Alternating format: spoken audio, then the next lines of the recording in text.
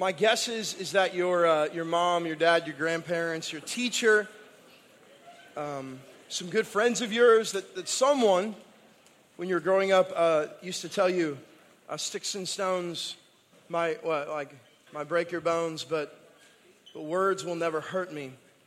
And I don't know whether they were just trying to convince us of something that's not true, like trying to talk us into something to help these things not affect us. But I just don't believe that, right? Yeah, sticks and stones might break my bones, but words really hurt sometimes. Can I get an amen, right? Okay. So last night, Nate and Dana Edmonds, they bring us for dinner their famous tacos. They make this fried taco that is, it's straight from the Lord. This thing is like magical. Pretty much anything fried is, but this in particular is just unbelievable. And so I've had two, and we're all eating there as a family. And I asked my wife, I'm like, hey, can you pass me another taco? And she looked at me, and maybe you've had this experience together as a couple. She says, how many have you had? It's like, is it any of your business? Give the boy another taco, right? But the word is implying hey, listen, maybe you better cut down on the fried tacos, right? She doesn't actually have to say it for me to infer that. Similarly, I told you guys that I had become a member of Club Fitness. And, life gets busy, and you start out making all these goals. You're going to run a lot, and then you don't like running, right? And so Heidi the other day, she's like, hey, she's like, what do you think about canceling your Club Fitness membership? I'm like, what are you trying to say? I know I haven't gone in 6 weeks, but come on, that $10.50 a month that we're paying is money well spent, right? Just to sit there. It's amazing, right? Like the little inferences that we share with one another, that inwardly, that it's kind of I think, is she saying that, I need to lose some pounds? What really is she saying, right? Think of some of the most hurtful accusations that people have ever made against you. Think of those things, as encouraging as that may be, right? I've been accused of a lot of things in my life. Certainly when I was young, and I would say still to this day, many people trying to shape me, said, hey, you need to settle down. You're too wound up. You're too this. And on the outward, right, you're taking it in, and you're trying to take it in stride and trying to be okay with it. But inwardly, you're like, am I too loud? Am I too crazy?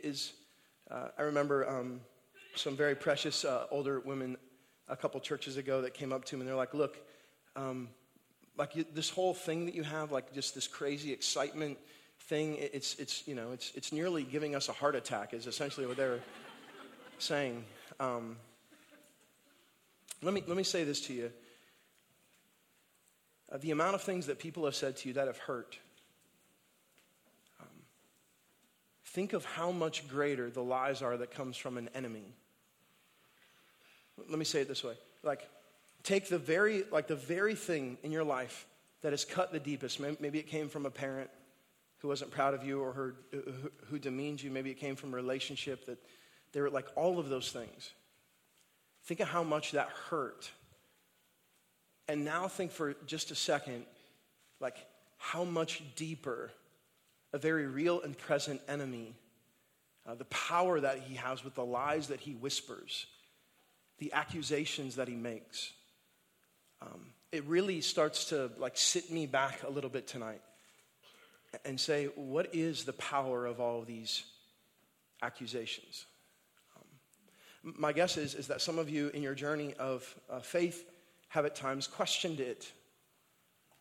And I'm wondering what that thought was birthed by. Was it birthed by just all of a sudden a doubt that had arisen? Or was it that in that ear of yours, or through someone else, the enemy was saying, did God really say? And you're hearing the echoes from the garden in your ear. All of these are very real and present dangers. And so tonight, listen, we're going to take a journey. We're going to finish up the section called The Supremacy of Christ. one of my favorite sections in Scripture, the final 3 verses, 21 to 23. We're going to ask God to do a transforming work in our heart, and we're going to learn tonight what we're to do with these accusations, the words that hurt and cause doubt and establish pain. So let's pray, and then we're gonna go for it, okay? So Father, right now, for your glory and for your name, I would ask that you would teach us your word, that you would convict our hearts, and that you would transform our lives.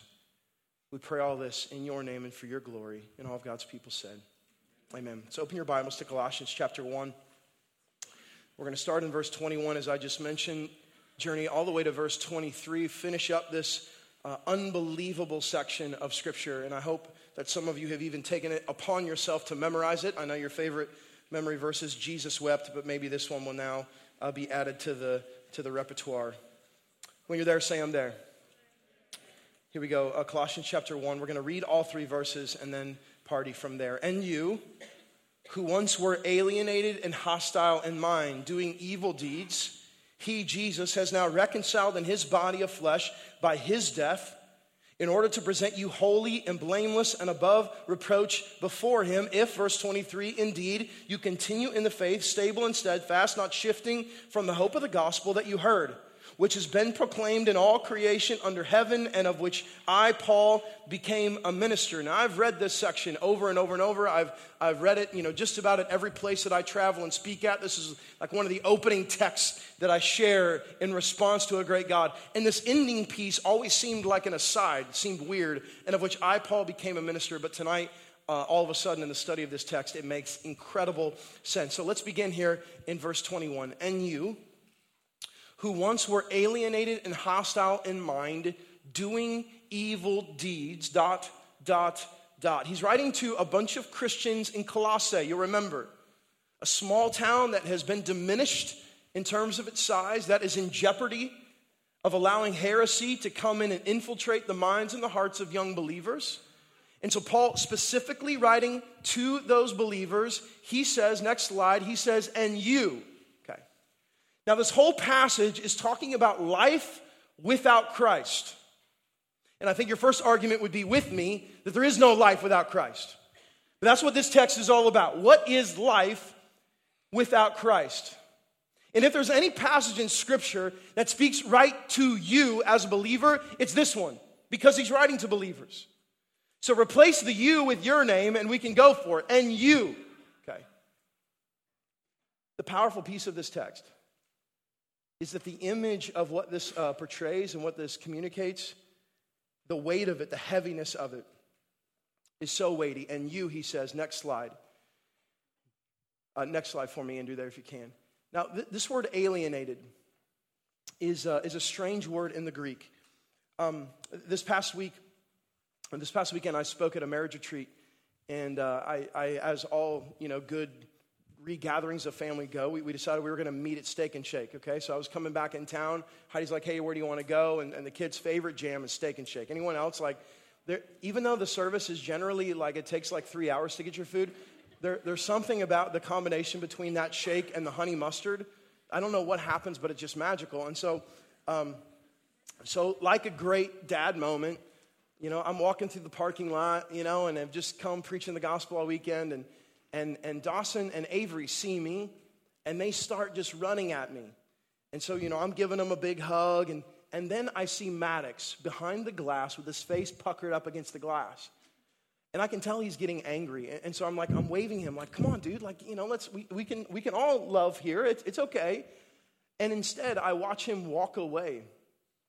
And this has kind of been a pattern for Maddox. He's getting very jealous. It's like the third kid syndrome that any of you guys have. It's like, the first two get all my love, but the problem is I was wanting him to come, and he was deciding in that moment not to. And so because of his decision, he in his heart was alienated. He wasn't a part of the crew. He was separated. Maybe even we could say segregated. Well, the powerful image, listen, that Scripture talks about this topic comes from this text. Check this out in Ephesians 4. Now look at this. Now this I say and testify in the Lord, that you must no longer walk as Gentiles do in the futility of their minds. They are darkened in their understanding. Look at this. Alienated from the life of God because of the ignorance that is in them due to their what? Due to their hardness of heart. What we say all the time here is God's sovereignty does not negate personal responsibility. We are all born alienated from God. And we are held responsible for that alienation. But God is inviting. God is saying, listen, whoever calls on my name will be saved, right? God is saying, come to me, all ye who are weary and heavy laden, and I will give you rest, right? So God is saying these things. And in our ignorance or at times hardness of heart, we've got our face up against the window, watching the love party and not willing to accept the invitation. That's what he's saying to the church in Colossae. Remember the time when you were alienated, when you were separated from God, when you were in the state that you were born in, you were segregated, you were watching. Maybe you saw community, maybe you saw love, but you weren't experiencing it for yourself. I just want to start out right now. It's just, you don't have to put your face up against the glass and make those little like weird kiss things on the glass so that your parents can take a picture. You don't need to do that. You can literally like come and be loved and experience grace. But instead, in the ignorance and the hardness of our heart, often non-believers, and many of you remember this time, you decide in your heart that alienation is better. And Ephesians goes on, they have become callous and have given themselves, you see that? Given themselves up to sensuality, greedy to practice every kind of impurity. The reality is, some of you in here are this to a T. You are very distant from God, and you in your hardness of heart and the callousness that's been built over yourself, you right now are completely alienated from God. That's how we're all born. As precious as our children are, they are born sinful, born alienated from God, born needing an unbelievable Savior. Next slide. Moving from alienation, look at this. And the next word says, and hostile in mind. So without Christ, you weren't just alienated from God, you were also hostile. I'm sure you guys have heard people say, well, what about the nice people? What about the people that they're not bad people? They're really pleasant, and I know they don't know God, but they're like some of the most generous people in the world. Like, how does all of this work? Have you ever thought that before? What about the nice people? Or rather, what about the good people? I've heard people say. Well, thankfully, Scripture talks to this issue. Next slide, Romans 8, Paul. Thank you, verse 5. For those who live, look at this, according to the flesh, set their minds on the things of the flesh. But those who live according to the Spirit set their minds on things of the Spirit. How can you live according to the Spirit? Anyone? Only through the Spirit, correct? So the gift of God in salvation is He gives us Himself, the Spirit, to reside in us. And the only way we get that Spirit is through who? Through Christ. And so only through Christ the Spirit comes. Therefore, only through Christ can we live in the Spirit. So anyone who isn't in Christ through the Spirit living for God is living for the flesh. Can we agree on that? Okay, so here we go. For to set the mind on the flesh is what? Is death. But to set the mind on the Spirit is life and peace. So the good people not living through Jesus, who are really nice and generous, all of their efforts are futile without Christ and leading to death. That is very difficult for a culture that is trying to be very inclusive and whatever God you want is good for you. The problem is it goes against the Bible that me and many of you believe in. Jesus is the only way. And so anyone who's outside of that, the Scripture says, is literally living towards death. Verse 7, for the mind that is set on the flesh is, look, what? It's hostile to God. It's an enemy of the Lord. Jesus says all throughout the Scripture, like whoever is for us is like this crazy thing, like there's no gray area. You're either with me or not. Either against me or for me. For it does not submit, middle of verse 7, to God's law. Indeed, it cannot. Those who are in the flesh, what's the word? Come on. Cannot please God. Haven't you ever thought that before? Like these people are so, like they're so awesome. If they would just know the Lord, we say. And so what an amazing opportunity to pray for those people, knowing that right now their moral deeds, their niceties, their pleasantries, their really awesome thank you notes, not done in Christ, are leading to death. If that's difficult for you to accept, then maybe your own salvation is just as difficult. Next slide. We see this affirmed in James 4. Thank you, James. Look at what he says. You adulterous people, do you not know that friendship with the world is enmity with God? Therefore, whoever wishes to be a friend of the world makes himself an enemy of God. You see the ownership here. Okay? God is saying, come on. I have love. I have grace for you. Like, I'll change your identity. I'll make you a new creation. Come on. Believe in your heart. Confess with your mouth. Come on. Right. And instead, what James says, whoever wishes to be a friend of the world makes himself an enemy of God. So if you choose to not live by the Spirit, if you choose to remain hostile in your mind, then you are, without Christ, an enemy of God. I say all this really right now in compassion for those that are now like wrestling with in your heart, is that me? Listen, tonight and all night, you're not going to hear something from me that is going to get out all of a sudden my like come to Jesus whip and bring you up one by one like maybe you've experienced before. Instead tonight, what I pray that you hear is this unbelievable message of, even though you walked in this room tonight alienated from God, you can leave this room a son and daughter of the King, and therefore an heir to the greatest inheritance that there is. So if you came in here hopeless, maybe tonight God would change your heart to experience this insane and unbelievable amount of hope. Next slide. So this last piece of verse 21, describing life without Christ, and you, who once were alienated and hostile in mind, doing evil deeds, the word says. So my big question is, like, what's an evil deed, right? So many of us grew up in a very, thankfully, like, strict home. And our parents used the words when we were growing up, naughty. Did your parents ever say that? You're naughty, right? Like, you're doing naughty things. You need to stop being naughty. And our teacher then has this list of, here's what's good, here's what's bad. And then our government says, here's what's good and here's what's bad. And then our friends say, here's what's good and here's what's bad. Like, how do we know what really is evil? How do we know what evil deeds are, right? Because some of you are thinking that you're doing evil deeds, and then others of you are like, I'm confused. Maybe this will help. Next slide. In Hebrews chapter 3 says this, take care, brothers, lest there be in any of you an evil, look at this, what's the word? Unbelieving heart, leading you to fall away from the living God. Have you ever seen this passage before? So what does the text connect? Unbelief and what? And evil. And unbelief of what? God's goodness, God's faithfulness, God's character. Anything that is anti-belief in who God is, and then therefore a life that's birthed out of that, is by nature an enemy of God, and therefore anything produced from this person is done in, hard to say but true, evil. Now, what Christians have done with this truth is errant, to say the least, right? I know that you've heard the statement, love the sin, hold on a second, let's get this right.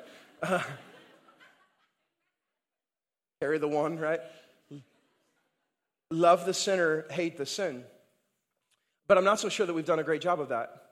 Why is it that most people walk away from conversations with us or from opportunities to enjoy fellowship with us, and they feel like that they're not just sin is hated, but that they are too?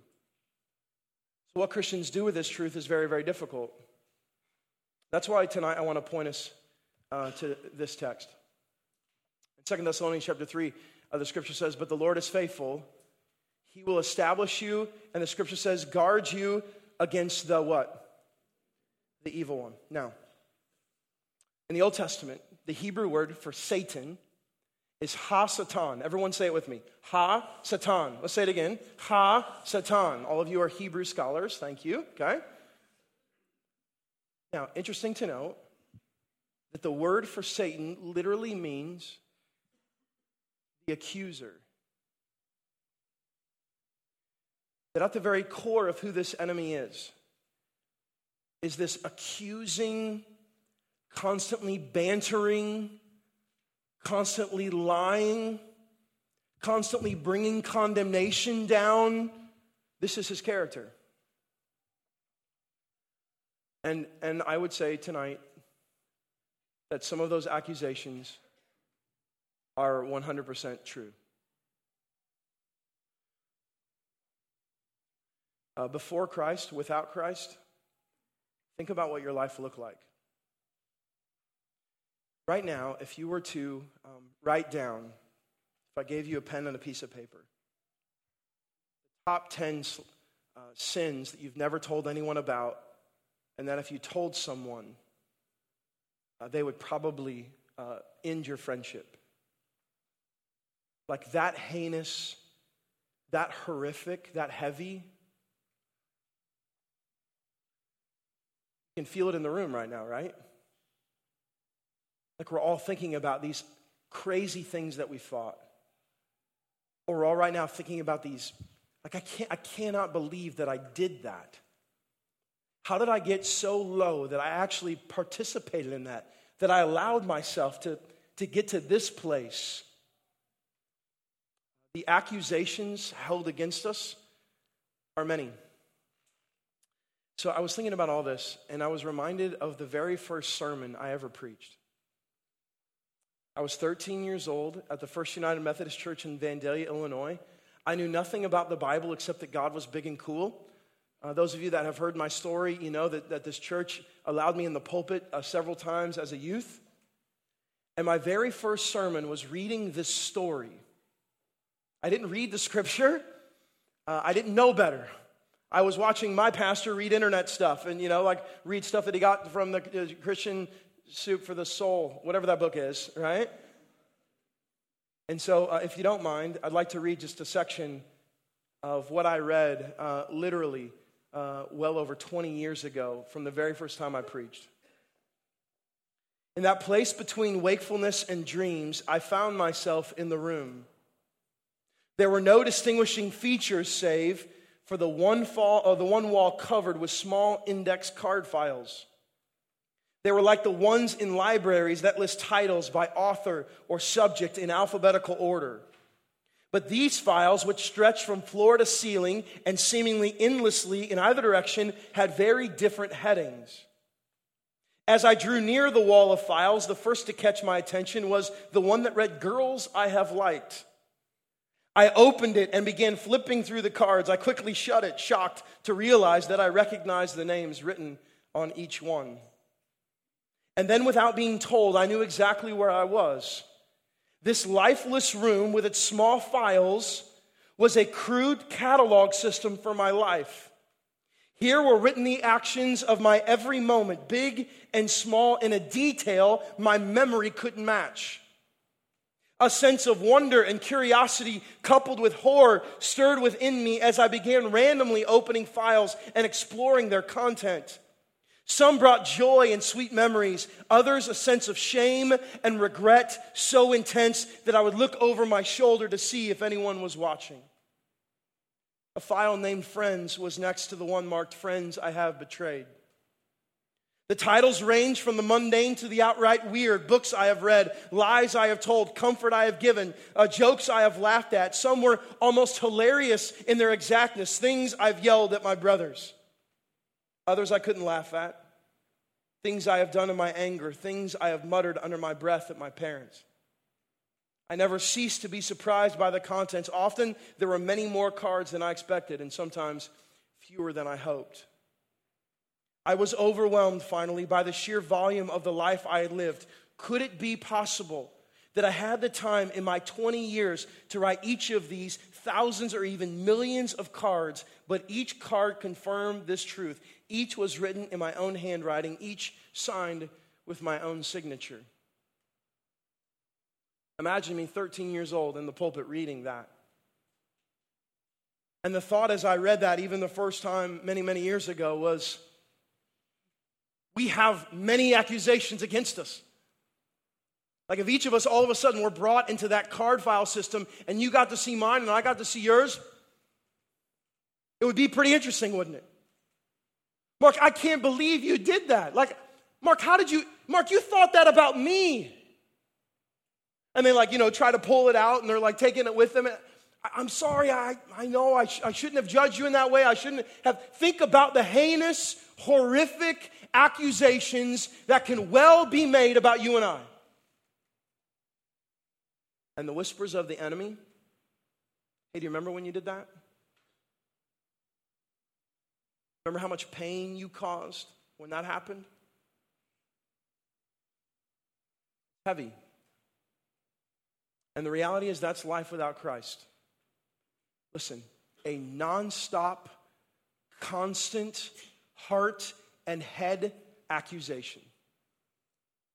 You've done this, you'll do it again, you're worthless, you're hopeless, your life has no meaning, you can never experience love, you'll never be worth a darn, and all the while trying to smile through life with good intentions, and as the old adage said, some of the best intentions are paving the way to hell.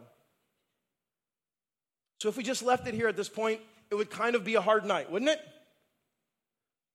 Be like all these card files condemning me, all these card files accusing me, like what are we to do? Well, thankfully, next slide.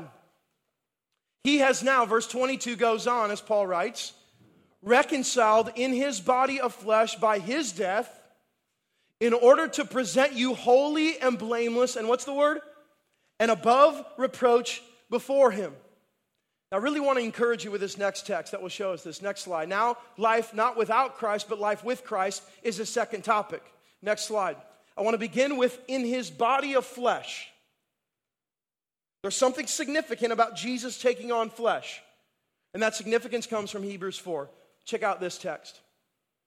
Since then we have a great high priest who passed through the heavens, Jesus, the Son of God, let us hold fast our confession. For we do not have a high priest who is unable to sympathize with our weaknesses, but one who in every respect has been tempted as we are, is yet with what? Without sin. So he leaves heaven, does Jesus, comes in the flesh, incarnates himself as the doctrinal word, and lives without sin. Is tempted, Scripture says, in every way. Let us then with confidence, because of this, draw near to the throne of grace, that we may receive mercy and find grace to help in the time of need. Next slide, let me say it this way. Jesus is fully identified with God as God and fully identified with his people in the flesh. And so we have this high priest who comes down and who can sympathize with the accusations because he heard him too in his temptation. Hey, Jesus, if you're this, then do that. Hey, Jesus, are you sure about that? I'll give you all of the kingdom, the enemy says. And Jesus combats the accusations and the lies with God's word, with the truth. Now, this text talks about how Jesus is going to present us holy and blameless. When was the last time you had company over? When was the last time? When was the last time, Mary Kim, when was the last time you guys had company over? Okay, last week, perfect, okay? We want to work on your hospitality. I'm just kidding. So when Mary Kim opens her home, okay, I'm guaranteeing you that when folks are coming over, there's a good chance that at least some of the visible rooms are put together, right? There's always maybe, and I'll just speak for myself, there's always that one room where it's like, people are coming over, throw everything in there, right? You're like looking around, all your stuff, like there's laundry on the floor, and you just you throw everything in there and you shut the door. Right? And you never take people there. Right? Like you're not showing people underneath your bed, hey, come on in. Like, let me show you my home. Look, this will be awesome. Look at all the dust underneath my bed. There's board games, potential clothing, right? Like, when we present things to people, and our home included, often we're showing them like the best we got, the first fruits. Like, listen, I don't know about all these other areas of our home, but at least the dining room is somewhat presentable. I'm thankful that in the way that Christ presents us, there's no need to hide anything. No need to hide anything. You'll see what I'm saying. Next slide. He is now reconciled in his body of flesh by his death in order to present you holy and blameless and above reproach. He's got no reason to hide because now we are reconciled through him. And because he didn't sin in the flesh, fully God and fully man, now when we are identified with him, we're reconciled. But what's really, really interesting is this last phrase, and above reproach. Can I tell you what it means in the Greek? It means free from accusation. It means what Christ has done is he's taken all of the accusations of your sin, of the enemy, of the reality of our depravity, and he has said, now in me, there is no more accusation. Go ahead, enemy, say what you want. Now they're seen through the lens of me, and I'm going to present them to the Father, holy, blameless, and above reproach, because I am. That's why it's only through Christ that we have salvation. If there's any other way, then it's on our own accord or through some other means, but it's only through Jesus. That's why, next slide, I want to say this. Please, somebody see this. In Christ, the liars are not accused. Adulterers are not accused. Murderers, yes, that's right, are not accused. Porn addicts are not accused. The child molesters in Christ are not accused. So every single one of us right now, we're being like, no, but the child molesters, they need to burn in hell. The most horrific sin, it's the most horrific thing anyone could ever do. But the child molester cannot run so far from God that Christ can't save him or her. Even the child molesters are not accused. Aborters are not accused. Self-righteous are not accused. Abusers in this room who have abused your spouse, who have with words abused others, they in Christ are not accused. Workaholics in this room are not accused, and you name it, in Christ we stand not accused. And I'm sorry, somebody, but you're going to have to get a little bit excited with me. This is an unbelievable truth. Without Christ in my life, I stand forever and eternally accused. With him, everything changes. Every finger point of the enemy, every finger point of any other doctrine or idea or thought or religion will not stand. Instead, what stands is the person of Christ, his work on the cross, his ability to reconcile, and because of all of those things now, we can really say we are reconciled to God. If this wasn't exciting enough, next slide. Check this out, please, somebody. Revelation 12, that's right. Revelation. Now things are starting to get real. Verse 10, and I heard a loud voice in heaven saying, now the salvation and the power and the kingdom of God and the authority of his Christ have come, for the accuser of our brothers has been what? Come on. Thrown down. He's done. There will be a day where there are no more accusations made at all. He can't. Now that period of time for right now is open. He's the ruler of the kingdom of the air, Ephesians chapter 2 says. He has right now power, but in Christ not over you. In Christ the accuser can say all that he wants. Your faith is fake. Your life is worthless. That identity that you think you have as a new creation in Christ is pointless. All of these like communal Christian things that you're doing is idiotic. He can say what he wants, but when I'm a son of his, then he can't take that away. He can't accuse that away from me. And so guess what? I get to stand tonight, you in Christ get to stand tonight, a freed man and woman. Freed from every accusation, freed from every lie, free from every thought. The problem is this what we're living in? Am I living, existing, journeying like I'm a man who can stand because of Christ free from accusation? Or am I giving in to this ever-pervading lie? Did God really say? Slide. Slide if you can, Andrew. Thanks, bro. Finally, in verse 23, we see all of the fruit of this entire section come together. Paul says, if indeed you continue in the faith, stable and steadfast, not shifting from the hope of the gospel that you heard, which has been proclaimed in all creation under heaven, and of which I, Paul, became a minister. This verse of this section has always confused me. I've always been like, what really is he trying to say? Well, next slide. Here's what he's trying to say. He's trying to say, there is a life without Christ, there is a life with Christ, and now, because I'm free from accusation, my life is now for Christ. I, Paul, became a minister because of all of the things now that I have in Christ, free from accusation. I'm not going to choose any longer to be hostile in my mind. I'm going to receive the invitation that God says to come to me, all ye who are weary and heavy laden. I'm going to receive his love and his mercy, and I'm going to be a son and a daughter. That's what Paul's saying. It's beautiful language. If indeed you continue in the faith. Now, this seems like a condition. The word if in general in our language seems conditional, but the idea here is that if you are in faith, then the faith will be produced because, or works will be produced because of faith. Next slide. So I want to start here, not shifting from the hope of the gospel that you heard. Now, this is really, really relevant to the church in Colossae, right? The communistic heretics are coming in, right? And they're going to be infiltrating all of the doctrine that they're hearing, the things that Paul's preaching, the things that Epaphras has said. Remember the guy who planted the church there? What he's saying is, listen, there is powerful truth. You must remain in it. Don't shift from the hope that you have in the gospel. Now, here's how the shift happens. Next slide.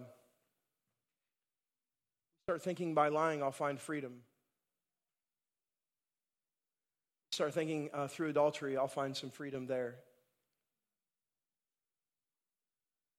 By murdering, I'll find freedom. Through the vehicle of pornography, I'll find freedom. By molesting a child, I'll find freedom and hope. By aborting a baby, maybe it won't be so bad, and I'll find freedom through that. By seeking religious self-righteousness, maybe there I'll find freedom. Through abusing others, and on and on. We start shifting from the hope of the gospel when we start believing that these things that we no longer stand accused of, that actually these accusations benefit us. Start saying, no. My life without Christ was better because I could just hop around. When the porn wasn't feeding me, then all of a sudden I could go over here to this drug. When the relationship wasn't feeding me, then I could surround myself with these relationships. When my wife or my husband wasn't giving me what I needed, then I could go over here.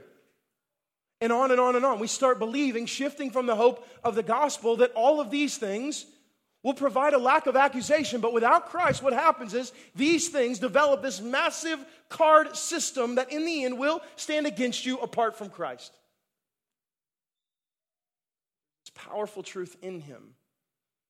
Remaining stable and steadfast, not shifting from the hope of the gospel, showing your faith to be genuine, not on your own accord, but on his.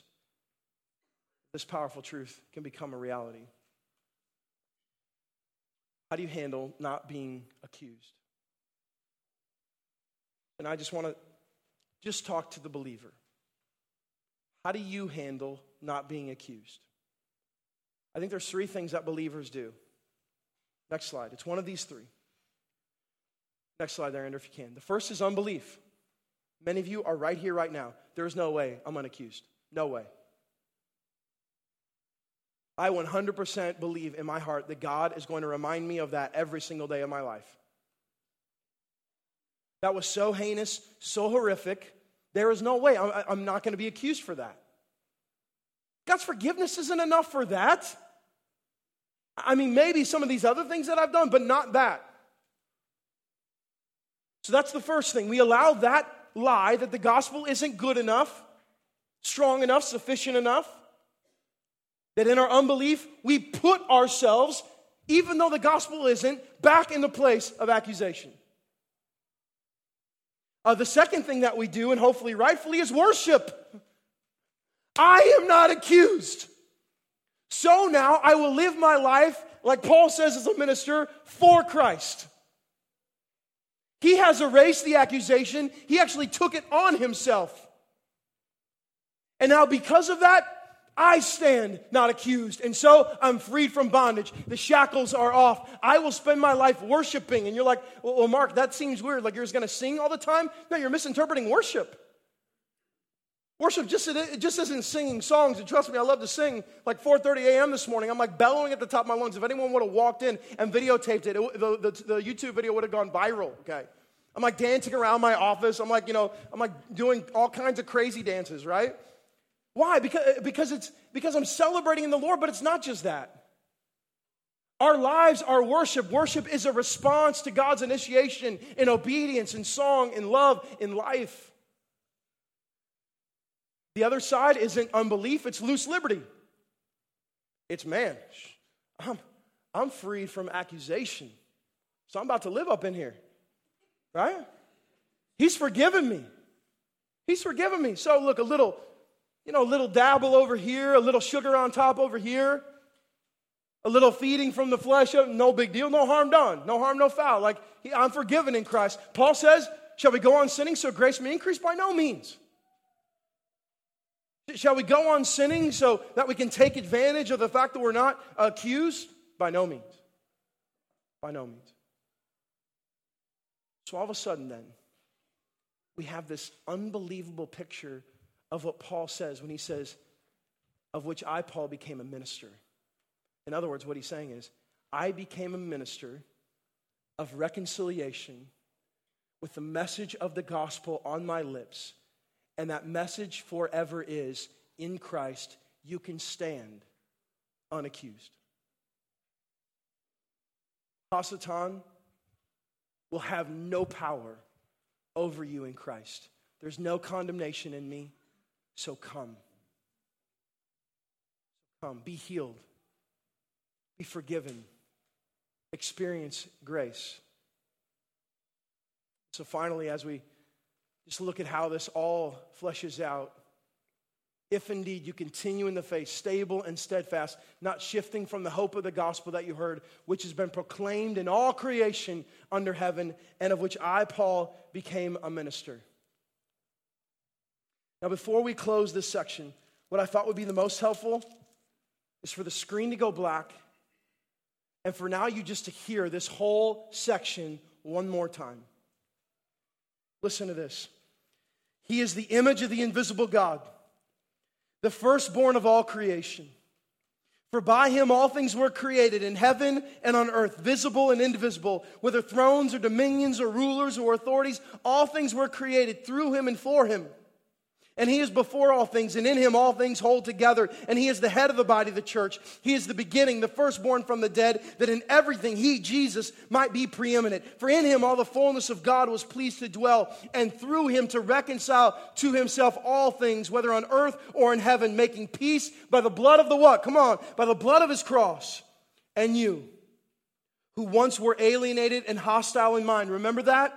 Remember those days doing evil deeds? He has now reconciled in his body of flesh by his death, in order to present you, all of you in him, present you holy and blameless and above reproach before him, if indeed you continue in the faith, stable and steadfast, not shifting from the hope of the gospel that you heard, which has been proclaimed in all creation under heaven, and of which I, Paul, became a minister, freed forever from accusation. And to me tonight, that's worth celebrating.